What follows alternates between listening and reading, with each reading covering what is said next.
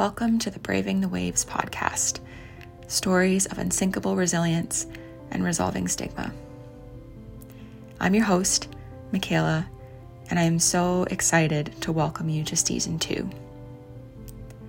Each week, we will explore anonymous stories and poems, and sometimes you'll hear my voice, other times you'll hear others and their contributions.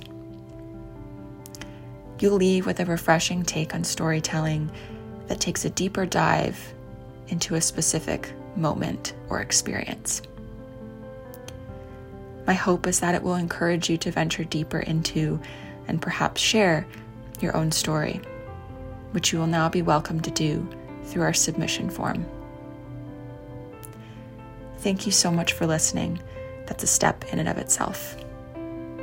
And I so hope you enjoy this week's episode. Hey everyone, I hope that you are doing as well as you can be and that you had a good weekend. And today's poem brings us into a relationship between someone struggling and a friend that they find support in speaking with. And because these two people don't live close to one another and they haven't actually met in person, the friend has offered their text chain exchange, that space, as a place to write, share, be vulnerable, and journal, even if the friend isn't always able to reply or has the capacity to reply. So this poem is in the voice of the person struggling, who shares their very honest, kind of coexisting gratitude for and a complicated wrestle with this dynamic. So I will share it with you now.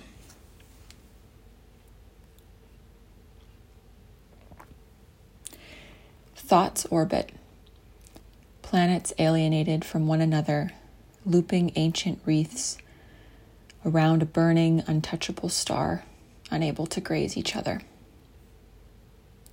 Can't write them without breaking down, can't break down because can't put myself back together alone. You said I could write here, anytime.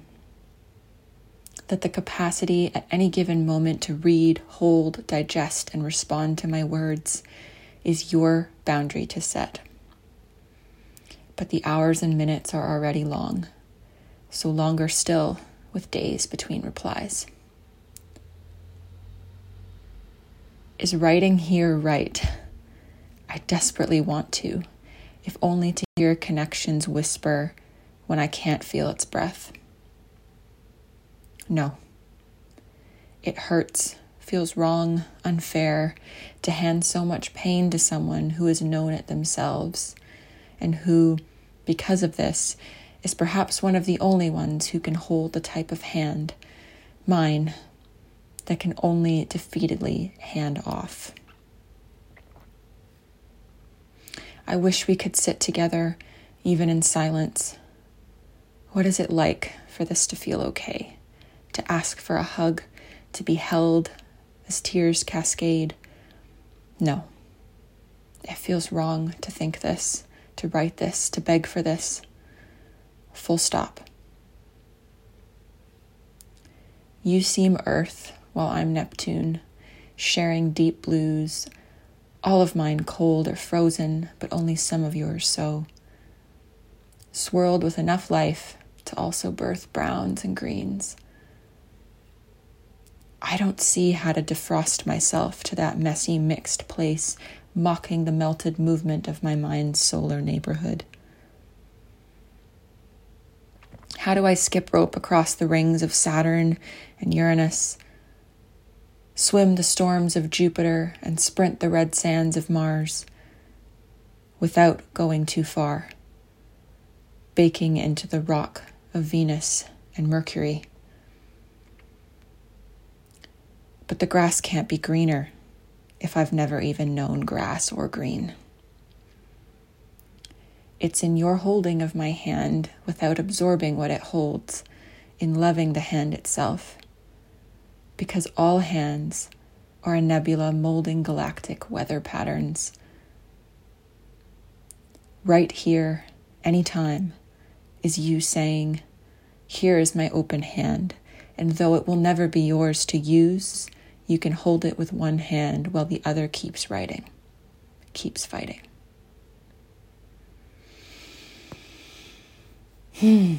Okay. As I always say, breathe the words in. What do they make you feel or think? How did they connect with your senses? What colors or symbols did you notice? What meaning did you draw? Metaphors, interpretations, clarity, messages. And of course, I will share a little bit of the behind the scenes of the poem as usual. And this is definitely something that I deeply empathize with and feel seen by, from both places, from being the person needing support and from being the supporter. And towards the beginning, we have this idea that our thoughts can feel like a predetermined, unmalleable circuitry, it's rigid and unable to overlap, although of course they do. But it can definitely feel that way. And then you have this tension coming in of being alone, not feeling safe to break down when you're alone because you're afraid of not being able to recover, again, because you're alone. And so having this text exchange place on a phone can absolutely be comforting. But there's tension here too, where there's this clear offering of space with a equally clear note on capacity and boundaries from the person kind of in that support role. And let's say the person cannot reply for a few days to a longer text, perhaps, then this can maybe even re-emphasize loneliness in some cases. Not having a reply either frequently enough or consistently enough. And there's this clear longing throughout the poem for in-person connection that writing in a text exchange cannot offer. And there's also this fear of burdening someone that comes in. And there's a very important acknowledgement partway through about, the person in the support role and this person struggling, sharing many similar experiences. Clearly, this person who's supporting feels trustworthy and safe because of that. Because maybe they know a little bit more intimately some of the pain and experiences that this person narrating the poem has had. But then there's also this fear that comes around, only being able to hand off pain without helping the supporter navigate theirs too. And perhaps not feeling like you have the ability or capacity to also help the person helping you. And that can be really, really heavy and challenging, especially if, we would like a relationship like this to go both ways. I think it's going to fluctuate at times. And it depends too, of course, on the nature of the relationship. Absolutely. And it's different for everybody. And then we transition into this moment in the poem where it literally says full stop. And it's clear there's a very big shift or an intention towards thinking more deeply about some of what's already been said. And so you have some more metaphor coming in here about the planets and, the person struggling, seeing their supportive friend as perhaps further along in a healing journey like introducing warm water, plant life, soil, alongside cold and frozen water like Neptune. Well, side note, maybe not quite water on Neptune, but I think you catch my drift. And, the narrator clearly feels unable to get there too, to this place that almost seems to mock the rigidity of their thoughts. And they're clear not to put that on the person who is supporting them, but it's, that doesn't always change how we feel about a situation. And they start to question, how would I even know when I'm there? How would I know I haven't gone too far and literally baked myself into rock, unable to move, like Venus and Mercury? And then we have a bit of a moment of truth that our narrator wishes to slip in, that more or less says, I cannot see my supporter's circumstances as better than my own when I've never really known or been exposed to the components that might craft a healthy life. And as gut-wrenching and heartbreaking as that can be to realize, and there's, of course, nuance and caveats there, for sure.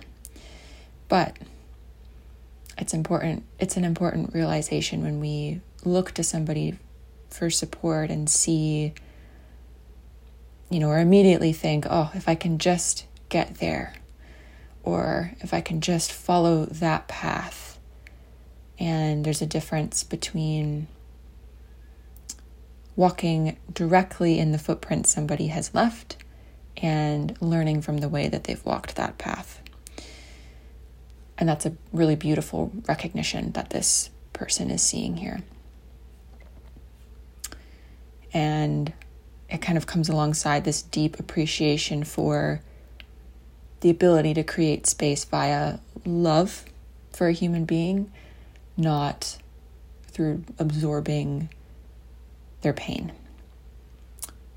Because we hold space from a place of love and care and thoughtfulness and genuineness, not from a place of saying, I'm going to try to take it all away, to take away everything you're feeling, because that's not possible, as much as we would love to do that, I think, at times, especially for people we care about. And we also see a very big connection between these two people. There's a clear recognition that, there is alignment and similarity. And that holding someone's hand doesn't mean it can be yours to work with or from. However, you have two hands, and one can hold on to something safe while the other keeps working and fighting, and in the case of the poem, writing and sharing, at least for a little while. And there's no clear resolve at the end of this poem, but just a much deeper awareness, understanding, questioning, conversation, with emphasis on that, at least for a little while. It's temporary, but a lot of temporary things can be life-saving and incredibly valuable, and can lead us towards more permanent growth and healing. And I hesitate to use the word permanent, but more long-term, let's say, growth and healing and change and whatever else it is that we're seeking support to move towards. So with that, I will read the poem once more to help all of that sink in. And hopefully it's helpful wording. And I want to say a huge thank you and express gratitude for the individual who submitted material for this poem and who I spoke with to put this together. So thank you so very much for your vulnerability and courage in sharing much of this. And so with that, I shall read it once more. Thoughts orbit, planets alienated from one another, looping ancient wreaths around a burning, untouchable star, unable to graze each other. Can't write them without breaking down, can't break down because can't put myself back together alone. You said I could write here anytime, that the capacity at any given moment to read, hold, digest, and respond to my words is your boundary to set. But the hours and minutes are already long, so longer still with days between replies. Is writing here right? I desperately want to, if only to hear connections whisper when I can't feel its breath. No, it hurts, feels wrong, unfair, to hand so much pain to someone who has known it themselves, and who, because of this, is perhaps one of the only ones who can hold a type of hand, mine, that can only defeatedly hand off. I wish we could sit together, even in silence. What is it like for this to feel okay, to ask for a hug, to be held as tears cascade? No. It feels wrong to think this, to write this, to beg for this. Full stop. You seem Earth, while I'm Neptune, sharing deep blues, all of mine cold or frozen, but only some of yours so, swirled with enough life to also birth browns and greens. I don't see how to defrost myself to that messy mixed place mocking the metered movement of my mind's solar neighborhood. How do I skip rope across the rings of Saturn and Uranus, swim the storms of Jupiter and sprint the red sands of Mars without going too far, baking into the rock of Venus and Mercury? But the grass can't be greener if I've never even known grass or green. It's in your holding of my hand without absorbing what it holds, in loving the hand itself. Because all hands are a nebula molding galactic weather patterns. Right here, anytime, is you saying, here is my open hand, and though it will never be yours to use, you can hold it with one hand while the other keeps writing, keeps fighting. Thank you so much for listening, for being in this space with me and the person who shared this piece of themselves with us. I hope it was helpful. I hope it offers some words for an experience that you can relate to, whether it's similar to this or not. And you are always welcome to let me know what you think, any thoughts at all, in the comments on Instagram, or feel free to email me at michaela@weareinsyncopal.com. And of course, as always, if you would like your moment or memory to be shared on the podcast, please head to tinyurl.com/bravingthewaves, which is also linked in the show notes for you. Thank you again, everybody. Take care. Have a wonderful week, and I'll see you next time.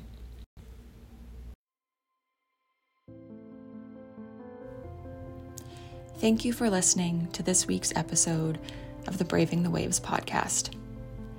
You can find more information about this week's content, resources, and related links in the show notes.